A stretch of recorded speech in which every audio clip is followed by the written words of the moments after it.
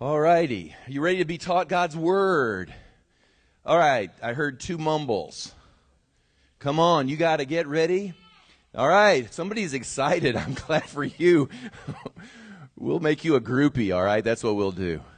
All right. Open up your Bibles, and I'm going to eventually get to the book of Genesis. That should be an easy one to find. Put your finger in chapter 15. I'm going to be reading from that in just a moment. Genesis 15. And then I'm going to leap to the New Testament in Romans 4.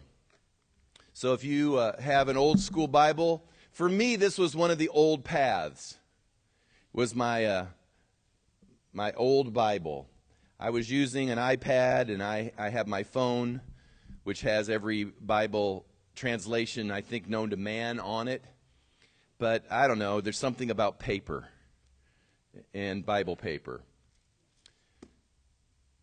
Oh, the lights. Hey, is it possible to turn up the... Thank you for doing that. I don't pay attention. I'm in the zone already. I know people... Thanks, Chris. Appreciate that. We've been studying on the series Inside Out. And while you're finding maybe Genesis and Romans, let me just also share this. This month and next month into May, we'll be continuing this series on Inside Out. How many of you realize that life has to be lived inside out? If you live it outside in, you're going to be in trouble. And Bishop Fred and I have been going almost every other week. In fact, we'll probably continue that for a while. This coming week, I actually am going to Pensacola. I'll be recording for global distribution, which is really exciting for me, some of the old Bonhoeffer material with regards to cultural reformation. And so it's no longer called that. I say that so people know what I'm talking about. It's now called Christian Legacy Institute, but we'll be recording that live in order to be disseminated globally. And so I will be down in Pensacola, suffering down there on the white sand beaches of the Gulf, doing Jesus' work, by the way. And yes, leaving my wife at work as she diligently supports her husband, doing things like this. But Bishop will be up next week. He's dropping some real nuggets, some good gold nuggets of revelation in this area. Isn't it good to be able to just soak in an area? And I think it's really good that you get to hear voices of experience and some knowledge, hopefully some anointing, and we can be expanded and enlarged in that way. But we're going to tarry in this area of inside out. If you want to live victoriously, you've got to get this in your system. That God is going to work with you and with me inside out. Everyone say that with me, please. Inside out. Let me show you why. In Ephesians, let me get my handy-dandy gun here. In Ephesians 3:16, this is what we read. It says that He would grant you, according to the riches of His glory, to be strengthened with might through His Spirit. Where? In the inner man. Now, why is that necessary? Why do I even care if God would strengthen me with might, His might, with His Spirit in the inner man? Why would I even care about this? Well, we're going to find out in Ephesians 3:20, because Paul will continue by saying, now to Him who is able to do exceedingly abundantly above all that we ask or think, according to the power that works where? In us. So something should be or needs to be, God wants it to be, happening inside of you in order that something can take place exceedingly abundantly above all that you could ask or think. I don't know about you, but I can think pretty big sometimes. And yet God's able to do even more than that.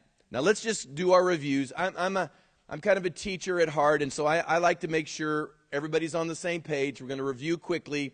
There's been 4 or 5 sermons already taught that you can go online to YouTube and pick it up if you'd like to hear the details of this. But our review is simply this, that we have basically 2 aspects to us. One is our body, or what is called the outer man. The outer man, or your body, what we all see and relate to each other normally by, is dominated oftentimes by our 5 senses. Our 5 senses, I wrote them down because sometimes I get tied up in the middle of them. Touch, taste, smell, see, hear. 5 senses. And for most people, those 5 senses will determine their outlook on life. It will determine their emotions. It will determine the way they make decisions. It will determine really their quality of life. Simple but important is this, that the quality of your decision making will ultimately reflect in the quality of life you're living. Good decisions, good life. Bad decisions, bad life. All right? So, the outward man is dominated by these five senses. Inside of you, there is what the Bible calls the inner man. We've already read that. There are two compartments in the inner man, so to speak. There's the part of you that's called your spirit, little s. The Holy Spirit, obviously, connects with your spirit. And so your spirit, in general definition, is the place of God connection. This is the place inside of you where God is going to work. God is going to speak and manifest and strengthen. And it's very important. Your spirit was dead in trespass and sin. But the Bible says that when you received Jesus, the life of God came into you in your spirit. Your spirit came alive. Resurrection power caused it to come alive. And it's that place inside of you that knows God, senses God, relates to God. Very important. All of what you're going to get from God is going to flow through your spirit by His Spirit. His Spirit to your spirit. That's how God gets things to you. Now, the second area, so to speak, is the soul. The soul is the decision center of your life. Your soul is what we would define as your mind, your will, or where you make decisions, and your emotions. Now, here's the dicey part of living life. The key is what is going to control or dominate your soul. Because your soul is going to be affected by one of two things. Your soul is either going to be affected by your outer man that's dominated by your five senses. So every time you see, you hear, you touch, you taste, you smell, is that going to dominate you in such a way that it causes your soul to make decisions based only on your outward circumstances? Are you following me? Or is the spirit portion of you going to be the place where God begins to speak and to empower and to give insight and discernment and all the things that God can give to you? Is that the part of you that's going to exercise dominion? Because how many of you know that what you see may not be the whole truth? Your circumstances may not be the last say. What you're hearing and what you're seeing may not be exactly what God has said. And so you've got to begin to understand how to distinguish some things inside of you in order to not be controlled by your outer man. Now, obviously, this is real around us. We're not discounting what's going on around you. But the fact of the matter is, what's going on around you was never meant to exercise dominion over you. So, we've got to live life out of the inner man, dominated by the Spirit, the Holy Spirit relating to our spirit. This is just a review. We've gone over all of these things. Now, housed in your mind is this place that I've been wanting to work with and talk about, and we're going to spend some time here. This is the part, Bishop's at liberty to kind of zero in on those areas that God's speaking to him, and obviously they're flowing to you that are important. For me, I want to dwell a little bit in this area in the mind that has been called the imagination. The imagination. The reason the imagination is so important is this is where your future gets painted. Did you hear that? This is where your future gets painted. Now the question is, will your circumstances paint your future? Or will God paint your future? Think about that for just a minute. Who's going to get to paint your future? The chaos that's running around you, do they get to paint your future? Or does God, in all that He has, His plans, His purposes, all those things which we all know are good, or does He get to paint your future? Because here's the deal. If you let your circumstances begin to paint your future, what happens is the imagination will turn to what we call speculation. And out of speculation, fear arises. And in that fear, we begin to make decisions possibly against the very will of God. Because the fear is motivating us because we're seeing what's around us. You know, we're seeing that they're laying people off at work. We're seeing that I don't have enough money in the account to pay the bills. We're seeing that my family's falling apart. We're seeing all of these things, and what happens is, if our senses dominate us, we begin to speculate. We run down the road out of that fear, and that fear begins to determine, listen to what Job said. Job said, the thing I feared the most has come upon me. Now hear me when I'm saying this. Why is that? Because fear and faith operate on the same internal mechanisms. Fear is simply you establishing a truth that you've caught by your senses as being reality. It will be the future reality for you. It's the ones who say, I always knew I was going to get fired. I always knew they were going to lay me off. I always knew it. I always knew that my finances would dry up. I always knew it. And your fears have caused the thing you feared the most to come upon you. Now, this is really key for all of us, because the Bible says that there should be a distinct difference between how the Christian lives and how the person of the world lives. It's not just by moral standard, although we should have character and morals, no doubt. But the fact of the matter is we should have a divine advantage, I think, because the Bible says, greater is he that is in me than he that's in the... Well, that should give me a distinct advantage, would you not think? So, how does this future get painted? Because you'll never be able to link your faith to something unless you begin to understand that God, through your spirit, will begin to speak to you or to paint something to you that will begin to outline or begin to color in a future that he has for you. That's what Ephesians 3:20 that I read to you earlier was all about. Paul was saying that God can do exceedingly abundantly above all that you could ask or think. So you need to just catch this right now, and this is good news. God has something so remarkable for you and for me that we can't even begin to conceive it at the moment. And when we do begin to conceive it, it will seem so large that it will almost seem impossible. But with man, it is impossible. But with God, all things are possible. In other words, what you can't do, he can do. And if he paints a picture, the only way you're going to walk into the picture he paints is when you walk into it by faith. By faith.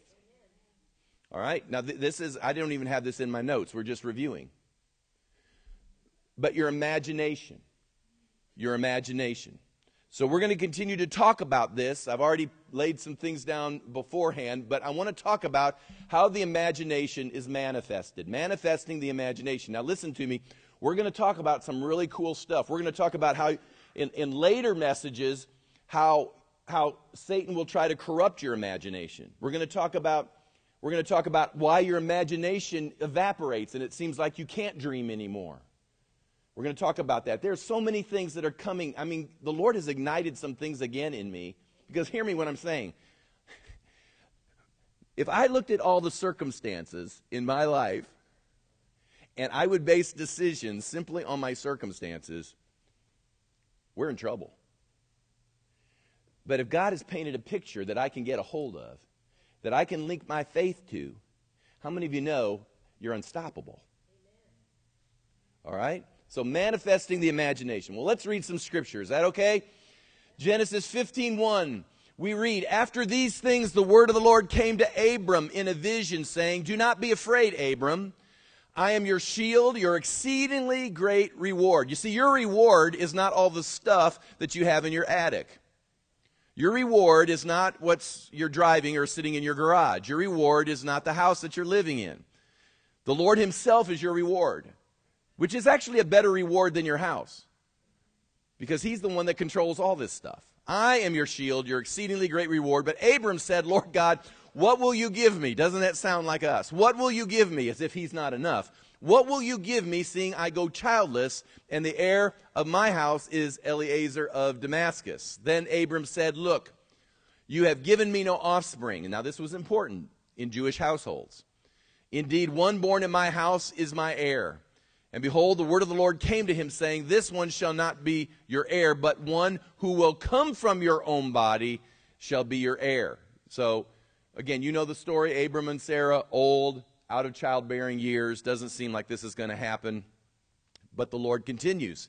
He said, then he brought him, meaning Abram, outside of his tent, and he said, look now toward heaven, count the stars if you're able to number them. And Abram said to him, and the Lord said to Abram, so shall your descendants be. And he, meaning Abram, did what? Believed in the Lord, and he accounted it to him for righteousness. Now, let's go on with the story. The story goes on because Paul wants to pick it up in the book of Romans, because now he's going to elaborate on how your faith works with this picture that God painted. He painted a picture for Abram, saying, see those stars? One of these days your family tree is going to be that big. I'm painting the picture for you to see. And the Bible says that Abram believed. Okay? But let's talk about maybe in a little bit more detail how that looks. Romans 4:16. Therefore, it is of faith that it might be according to grace, so that the promise might be sure to all the seed, not only to those who are of the law, but also to those who are of the faith of Abraham, who is the father of us all. This is the good news. This doesn't work for just Jewish people. It works for us Gentiles too. If we're in Christ, we've become the seed of Abraham. It says in verse 17, as it is written, I have made you a father of many nations. Paul's referring back now to what was said in the book of Genesis. In the presence of him whom he believed, God, listen, who gives life to the dead and calls those things which do not exist as though they did. Remember that. Who, contrary to hope, in hope believed, so that he became the father of many nations, according to what was spoken, so shall your descendants be. And not being weak in faith, he did not consider his own body. Now listen, after I've just done this review, what's it saying here? He's not looking at his circumstances, is he? He's not looking at what's going on around him. He's not looking at now what he's even feeling. This is not what's speaking to him. He did not consider his own body already dead, since he was about 100 years old, and the deadness of Sarah's womb. He did not waver at the promise of God through unbelief. Are you hearing what's being said to us? But was strengthened in faith, giving glory to God, and being fully convinced that what he had promised, he was also able to perform, and therefore it was accounted to him for righteousness. Now it was not written for his sake alone that it was imputed to him, but also for us. Hallelujah. It shall be imputed to us who believe in him, who raised up Jesus our Lord from the dead, who was delivered up because of our offenses and was raised because of our justification. All of this together, a lot of scripture, but I know it's unique. We read scripture at church. I know this boggles people's minds, but I think it's important to read Bible at church. All right? We're getting the Word of God in us, and now I want to talk to you just for a few minutes on what I've entitled here, how you're going to manifest this imagination, how what God has painted inside of you can begin to come to pass. Now, we live in an era where much is made over the concept of vision. I've heard people say, I've got a vision for my life. This is what I believe is the vision for my life. I've heard, obviously, in church world, you'll hear about church vision. What's the vision for our church? Businesses have a vision. What's the vision statement for the business? So there's a lot of talk about vision. But it's one thing to have a vision. It's another thing to see a vision come to pass. A builder can hand you a blueprint. A builder can put a set of plans in front of you with the elevation, they call it, of the house that you're wanting to build. You can begin to see the blueprints of these things, but how many of you know it takes something more than just the blueprints to transform that piece of paper, that elevation, into the reality of the home that you're hoping to eventually live in? Now, everyone that's here today, I suspect, has imagined all kinds of things in your life. Some of you have imagined careers. Some of you have imagined things like, I'd love to live in a house like that, or I'd love to purchase maybe a piece of property like that, or I'd love to have a relationship like that. Or at times I've thought to myself, wouldn't it be great to have a church facility that was designed exactly like you wanted it? Some of us are imagining for revival. Some of us imagine for city church. Some of us imagine for an awakening. Some of us are imagining just to get a bill paid next week. I mean, all of us have these things that we're imagining. But the question is, how does this stuff get from my imagination to manifest? Well, the Lord told Abraham to come out from his tent, which I take to mean that you're to come out from your normal circumstances. You got to step out of your circumstances for just a moment and let the Lord begin to speak to you. And the Lord said to Abram, he said, look at the stars, because those stars are going to speak to your imagination, because your descendants, which are very important to you, are going to become exceedingly great. And it says that when he believed the Lord, it was accounted unto him as righteousness. Now hear me when I say this. The Bible says it's a righteous thing to imagine for God's purposes. Now this is where we'll get to this later, but our problem is we imagine for our purposes. And that's a problem, because your life is not your own. If you claim to know Jesus, Jesus is not the great enabler, the great facilitator. That's not what he does. He's not facilitating your agenda. The Lord Jesus came to take over your life. It's no longer yours. It's his. With his, he created you, so do you not think he might know best how it ought to operate? Now, we say these things, but when it comes down to living it, that's when it gets hard, because our flesh, with our senses, always want some things that the Lord may be saying that may not be the best for you, but we aren't convinced of that, because we have a little verse that we take out of context that says that God will grant us the desires of our heart. And we pull that out of context and say, well, see, this is what I desire, so I ought to get it, right, Lord? And so we imagine our purposes. Where if your heart has been transformed, if your heart has been regenerated, if your heart has made clean and right by the Lord, he will give you the desires of your heart, because the desires of your heart will be his purposes. All right, 3 of us. Good deal. It's righteous, but it's righteous to imagine God's plan, God's purposes for your life. When God begins to unveil his purposes, it's more than wishful thinking. It's God ordained. It's endorsed imagination. You know why God gives you personal prophecy? You know why God whispers things to you in prayer?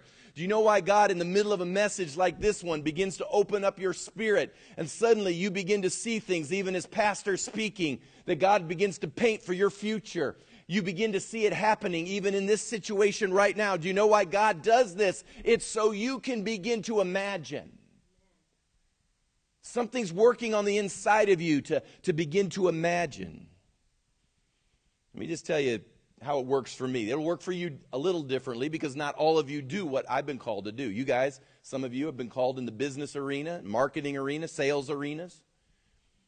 God has put you in jobs or careers or places that are his will for your life. And that's great, and it's good. I'm just telling you how it works in mine, and as I tell you how it works in mine, I want you to translate it into yours. I remember when I was saved, as you'll recall, when I was 18 years old.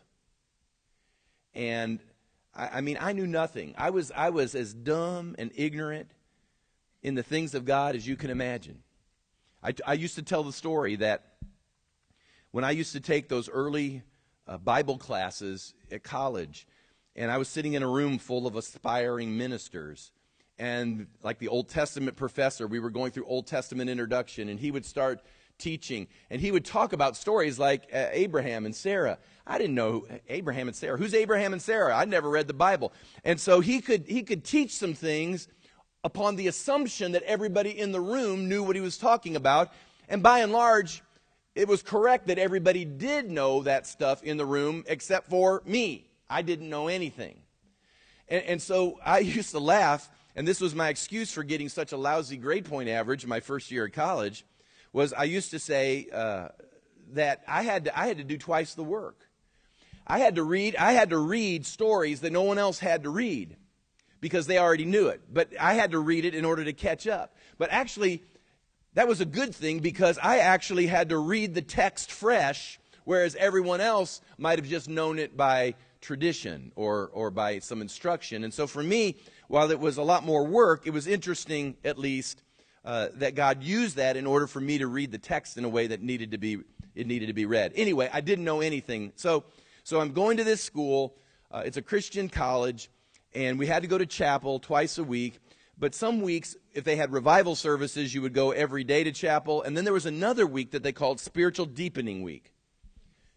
Or emphasis. All right, Spiritual Emphasis Week. I thought it was Spiritual Deepening Week. But anyway, either way, it was a special week.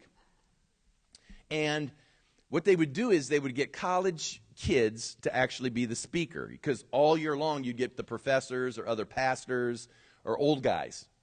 You get all these old guys to come speak to you. But this week, they usually pull college seniors out and they'd let them speak at chapel. And so I think I was a freshman or a sophomore at the time, but it was the first time I'd ever gone through a Spiritual Emphasis Week. Okay?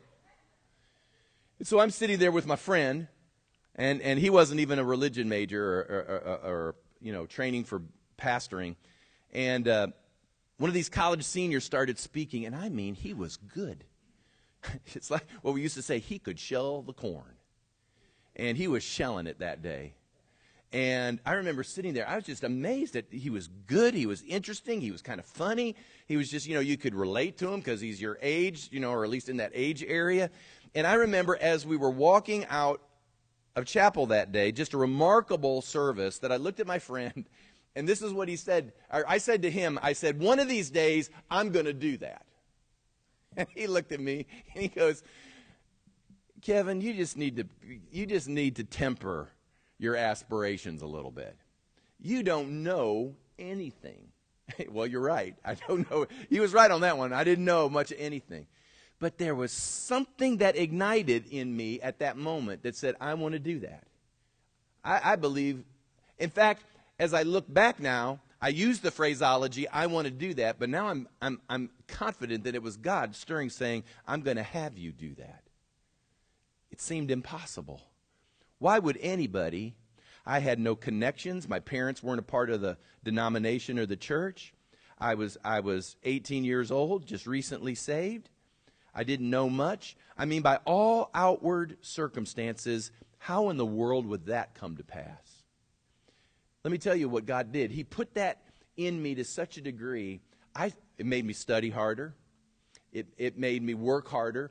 And then what was interesting is that you'd go through classes, and some of those classes were public speaking classes, and so you'd train and you work hard, and there were all kinds of crazy things that I did for this moment which seemed like it would be an impossibility. But this is what the Bible said. It said that Abraham, against all hope, hoped. Against everything that said you're a fool to think that way, against all of that, you just think that way anyway. And not only did God let me do that once during a Spiritual Emphasis Week, yeah, that's when Tracy said she was going to marry me. That's that story. Listen, not only did he let me do it once, he let me do it twice before I was graduated. That was unheard of. For a college kid to be able to speak in a chapel, the same one, on two different occasions. That's what imagination does in someone's heart. I didn't even understand. I was just innocent. I was naive. That's why the kingdom of God seems to work so well in those that have a childlike spirit.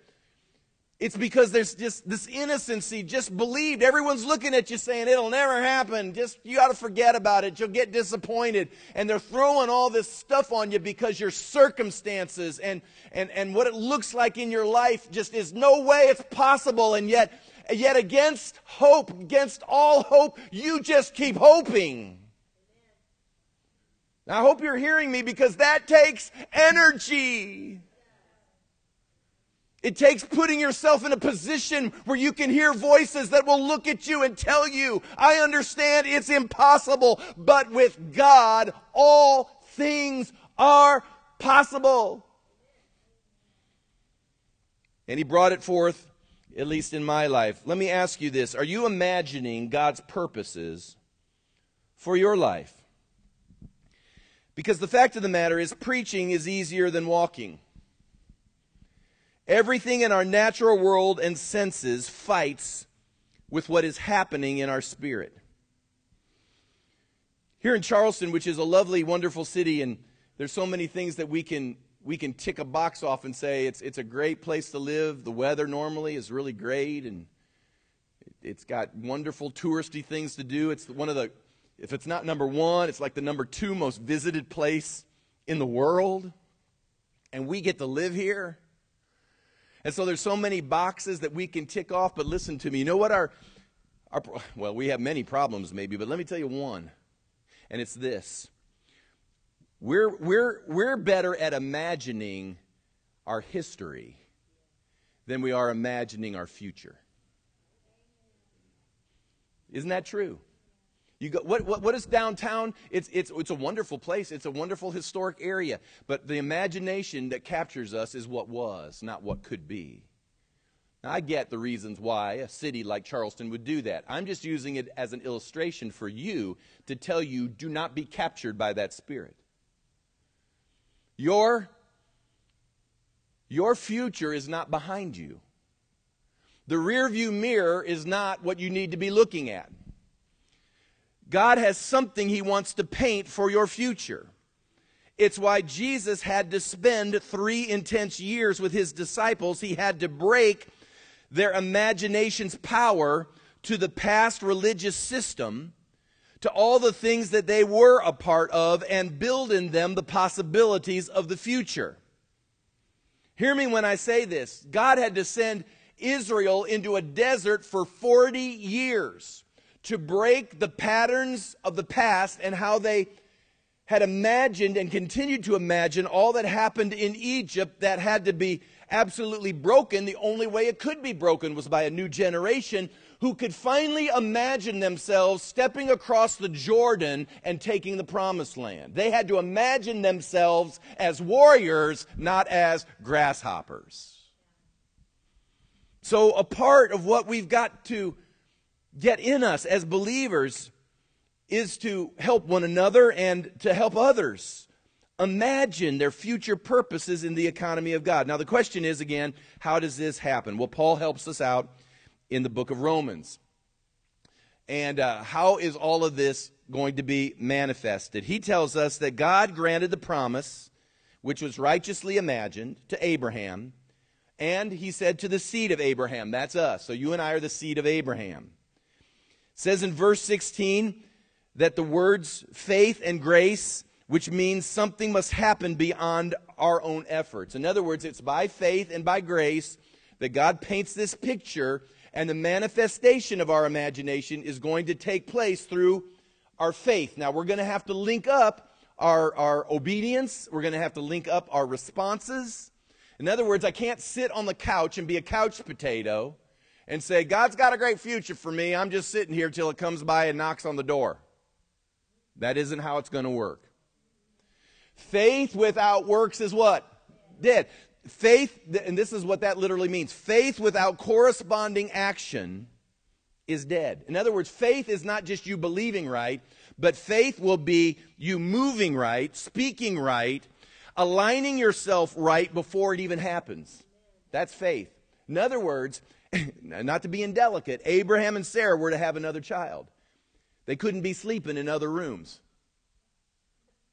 Are you following me? Do I have to get detailed in this illustration? In other words, they had to catch up on occasion. Are you following me? Faith without works is dead. You don't get kids unless there's some corresponding action. All right, so that's what he's saying to us. You just can't look at your surroundings. So there's going to be 4, get this, 4 key concepts. If you can get these 4 today, you will be well on your road. And I'm telling you, God is renewing and reviewing in our household. I can tell you that there is a powerful thing that's happening in my household.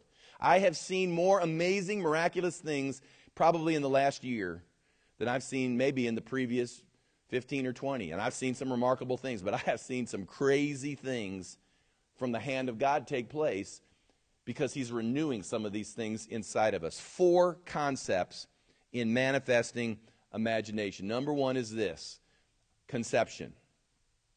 Conception. Before your imagination can come forth, it has to be conceived. Conceived. Now, let me give you an example. I think the ladies will connect to this probably a little bit faster.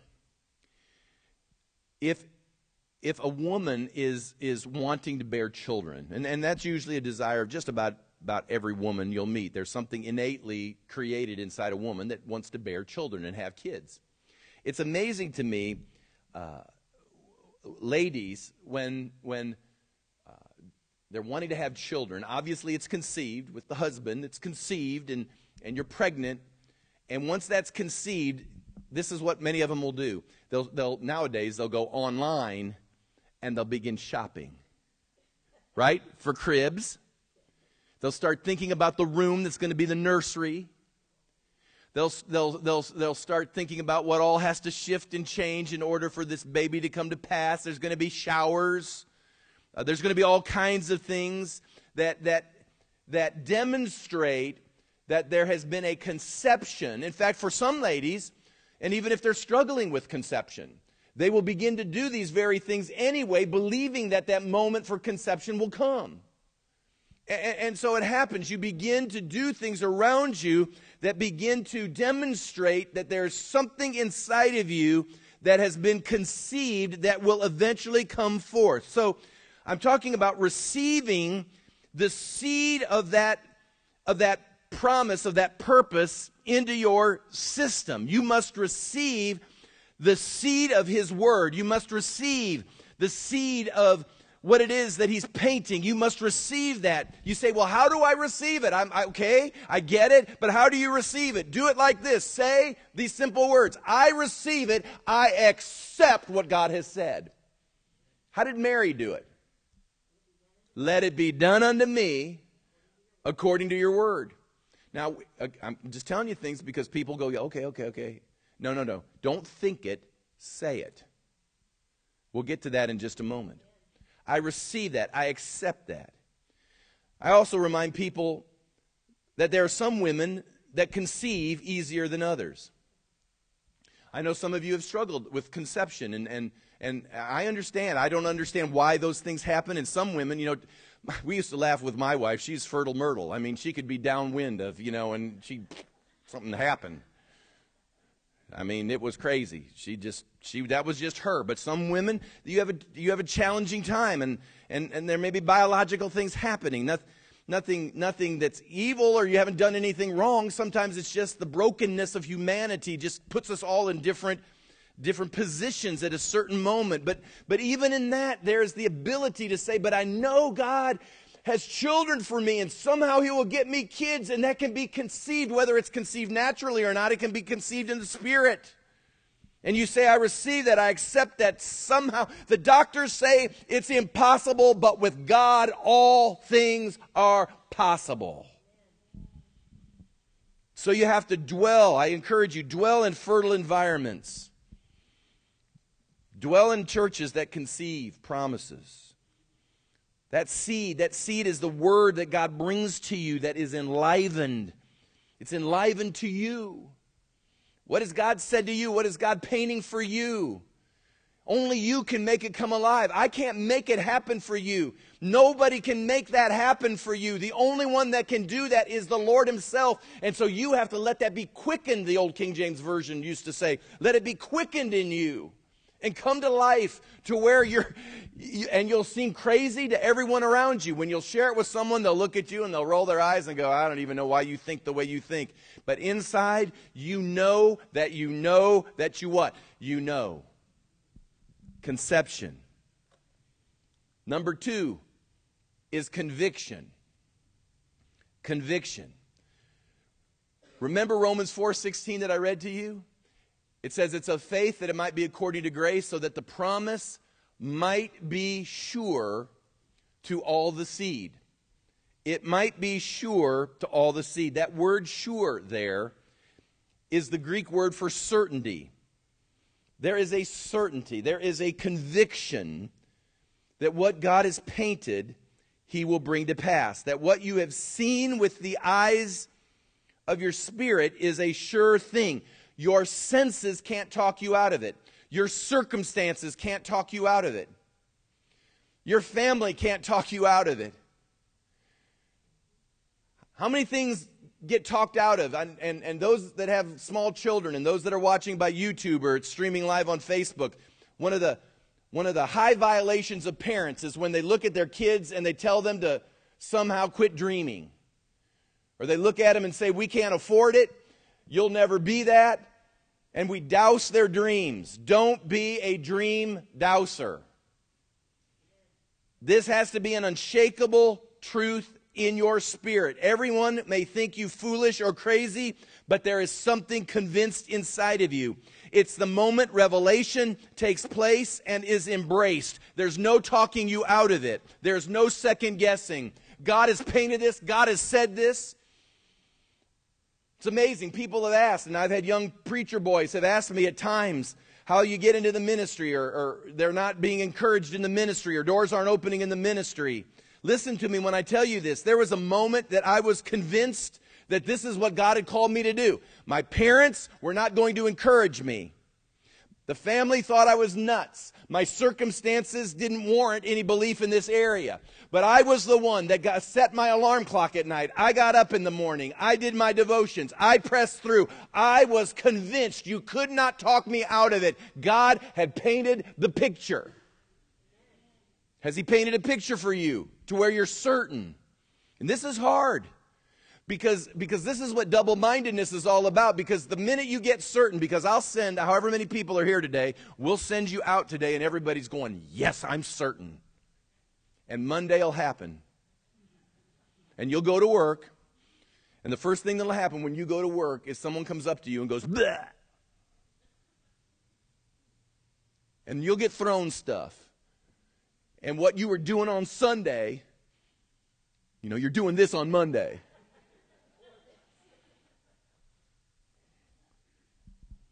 It's hard. But that's why you've got to get that conviction. We're not a culture with many convictions anymore, are we? Number 3 is confession. Confession. Romans 4:17. Remember when I read this? It says, it is God who gives life to the dead, and God's giving the principle here, and calls those things which do not exist as though they did. So you're speaking things that aren't real yet. But you already begin to say it. Yeah, God's going to give me promotion. He's going to promote me. My promotion is unstoppable. This career that I want to get into is going to take place. I just keep confessing it. It's on its way. The phone call's on its way. We laughed. We got a prophecy a couple years ago, and there was a 2-part aspect of the prophecy that we received, and one part already came to pass rather rapidly. And so that gave us great confidence that the second part was really genuinely God, and it had to deal with great wealth. Now, and we're happy with where we are in life, and it's not like I need great wealth, and if God gave me great wealth, I'd probably give 3/4 of it away. But we walk around all the time, and we'll look at each other, we'll be in the car, and we'll go, hey man, great wealth's coming our way. Great wealth's coming our way. We'll look at a bill and like a tuitional payment for the kids, and we'll look at that tuitional payment, and then look at the checkbook, then look at each other and go, great wealth's coming our way. Great wealth's coming our way. That's right, and we've made all those payments. Amen. But it's your mouth. Your mouth is the key, calling those things that be not as though they were. So you must speak the conviction. Even when you have no sense or external proof that is going to come to pass. That's what faith looks like. Faith isn't speaking what you see. Faith is speaking what God has shown you through the eyes of the Spirit.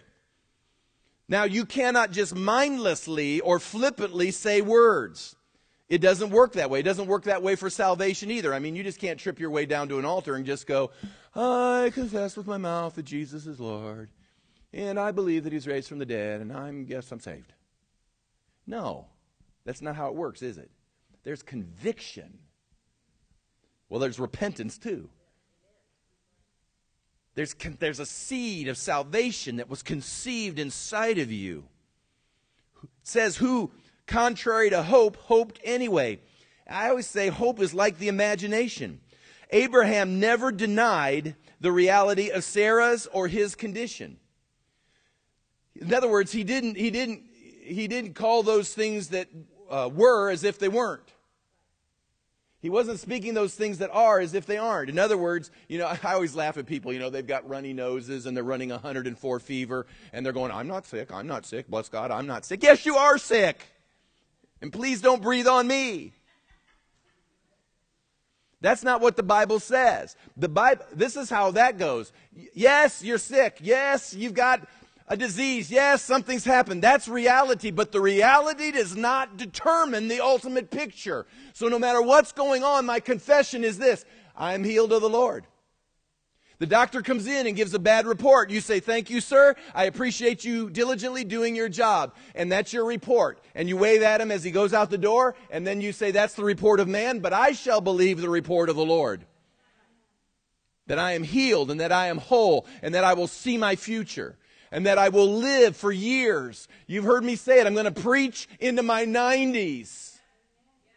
I've been saying that and saying that and saying that. So the moment I feel like I'm sick or something's happening in my body, I've said it for so many years, I just keep saying it. I don't know what this is, but it ain't taking me out. I'm still speaking into my 90s. Authentic faith doesn't deny your reality or your obstacle. It speaks the answer, the picture, and the future.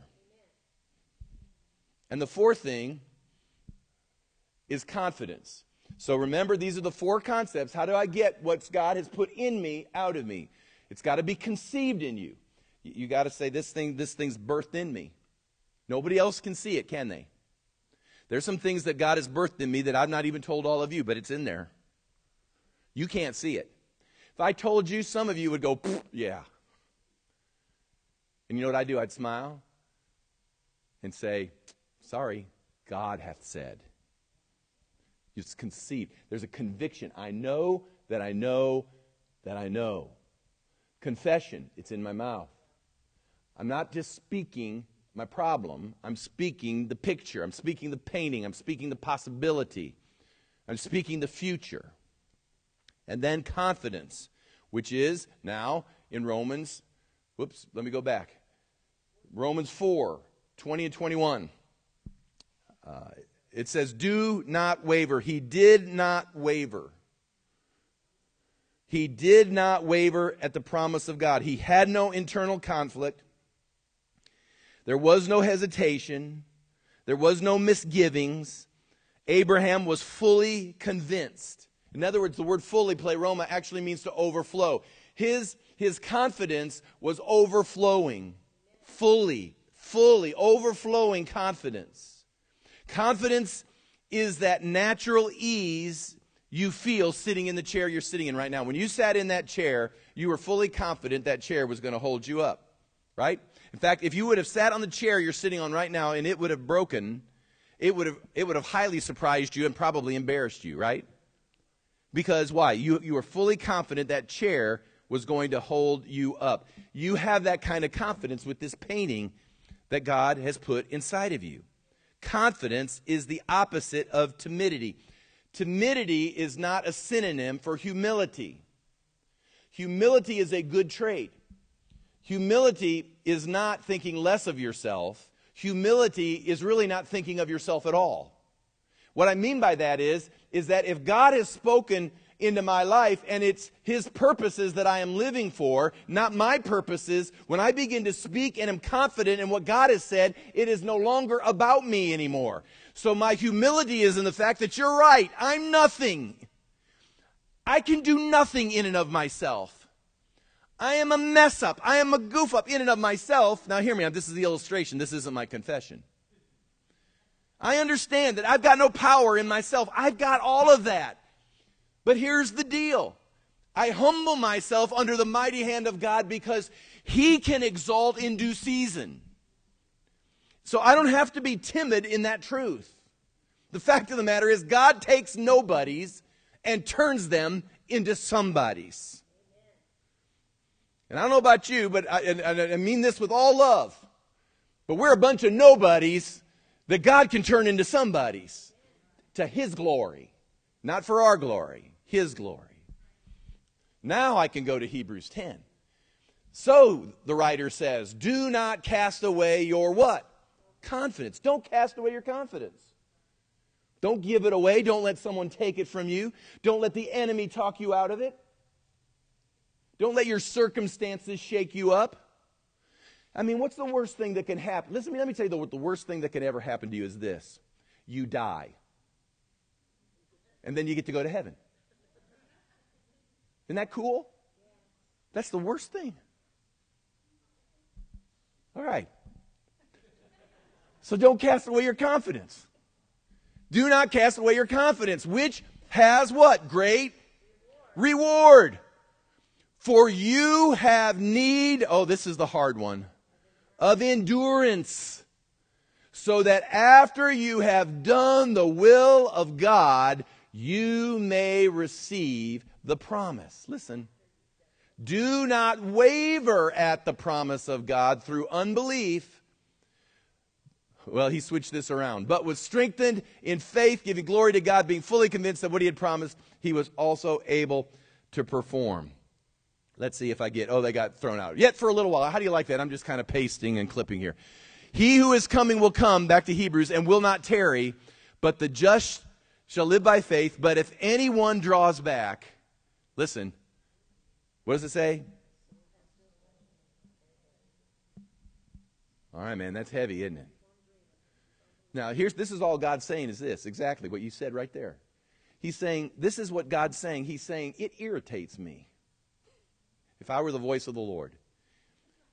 He's saying, it irritates me when you let go of my promises as easily as you do. It irritates me. That's what the Lord's saying. It irritates me that I have painted such things before your face and you let them go so easily.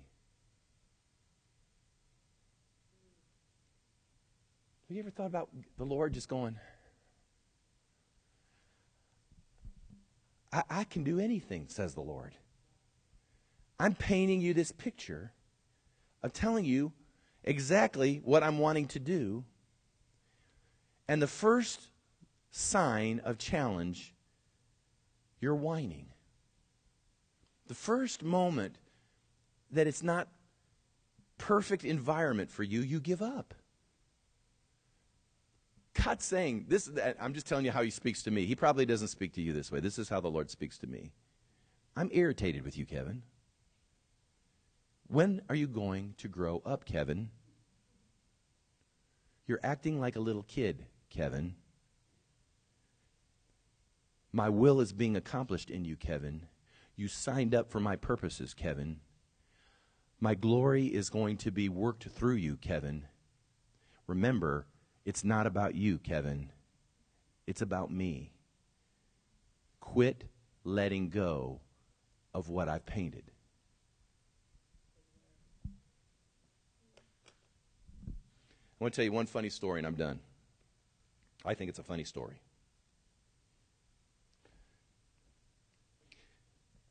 Years ago when I was a staff pastor at Evangel Cathedral, we would be called on occasion to go and preach at other churches. And we got a call one time to go to a church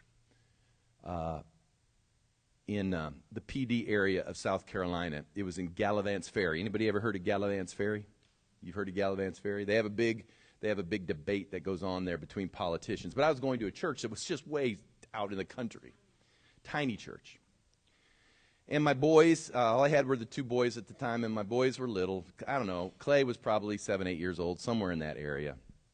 But they were asking, where are we going? And I'm saying, hey, we're going to a church. Where is it? I said, well, it's kind of in the Myrtle Beach area. And that's the best I could do it, because they would not have known where Galavant's Ferry was. Well, we had gone to Myrtle Beach on numerous occasions on vacation with the boys. And every time we would go to Myrtle Beach, we would stay at Springmaid, which is at the south end of the beach. And about 1 block away from Springmaid on that Ocean Drive, there was a hotel. I don't remember the name of the hotel, but there was this hotel with purple lights on it.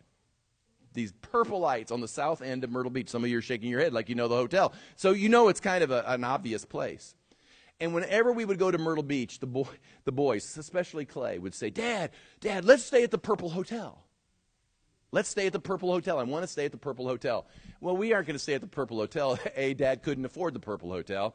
And B, Springmaid had a lot of other things, and that's just the way it worked. But we would hear this constantly. So we're going to Galavant's Ferry to speak, and he'd asked, where are we going? I said, well, it's in the Myrtle Beach area. Oh, are we going to stay at the Purple Hotel? I said, no, we're not going to stay at the Purple Hotel. Because Galavant's Ferry is probably a good 45 minutes from the beach. I said, listen, there's no way. I have never been anywhere where I have been placed in a hotel 45 minutes from your location. Oh, we're going to stay at the Purple Hotel. Son, you can say that as much as you want. And if you knew Clay, Lord have mercy. We're just grateful he's alive today. I mean, he was a challenge growing up. But he did, all the way down the road. He was sitting in the back because he just had to talk all the time. He's just, we're going to stay in the Purple Hotel. Purple Hotel, Dad, we're going to stay in the Purple Hotel. I go, son, just stop with the Purple Hotel stuff. We're not going to stay in the Purple Hotel. And then he'd be back there he'd be playing with a car. Purple Hotel, Purple Hotel. And so you drive a couple hours to Galavant's Ferry. We drive to the church, which is out in the middle of a cornfield. We meet the pastor out there. We do our initial catch-up and things. And finally he says, okay, we've got you set up. And you go down all those highways. There's hotels all over those highways. We got you set up. There's a guy that goes to my church. He's got a hotel down at the beach.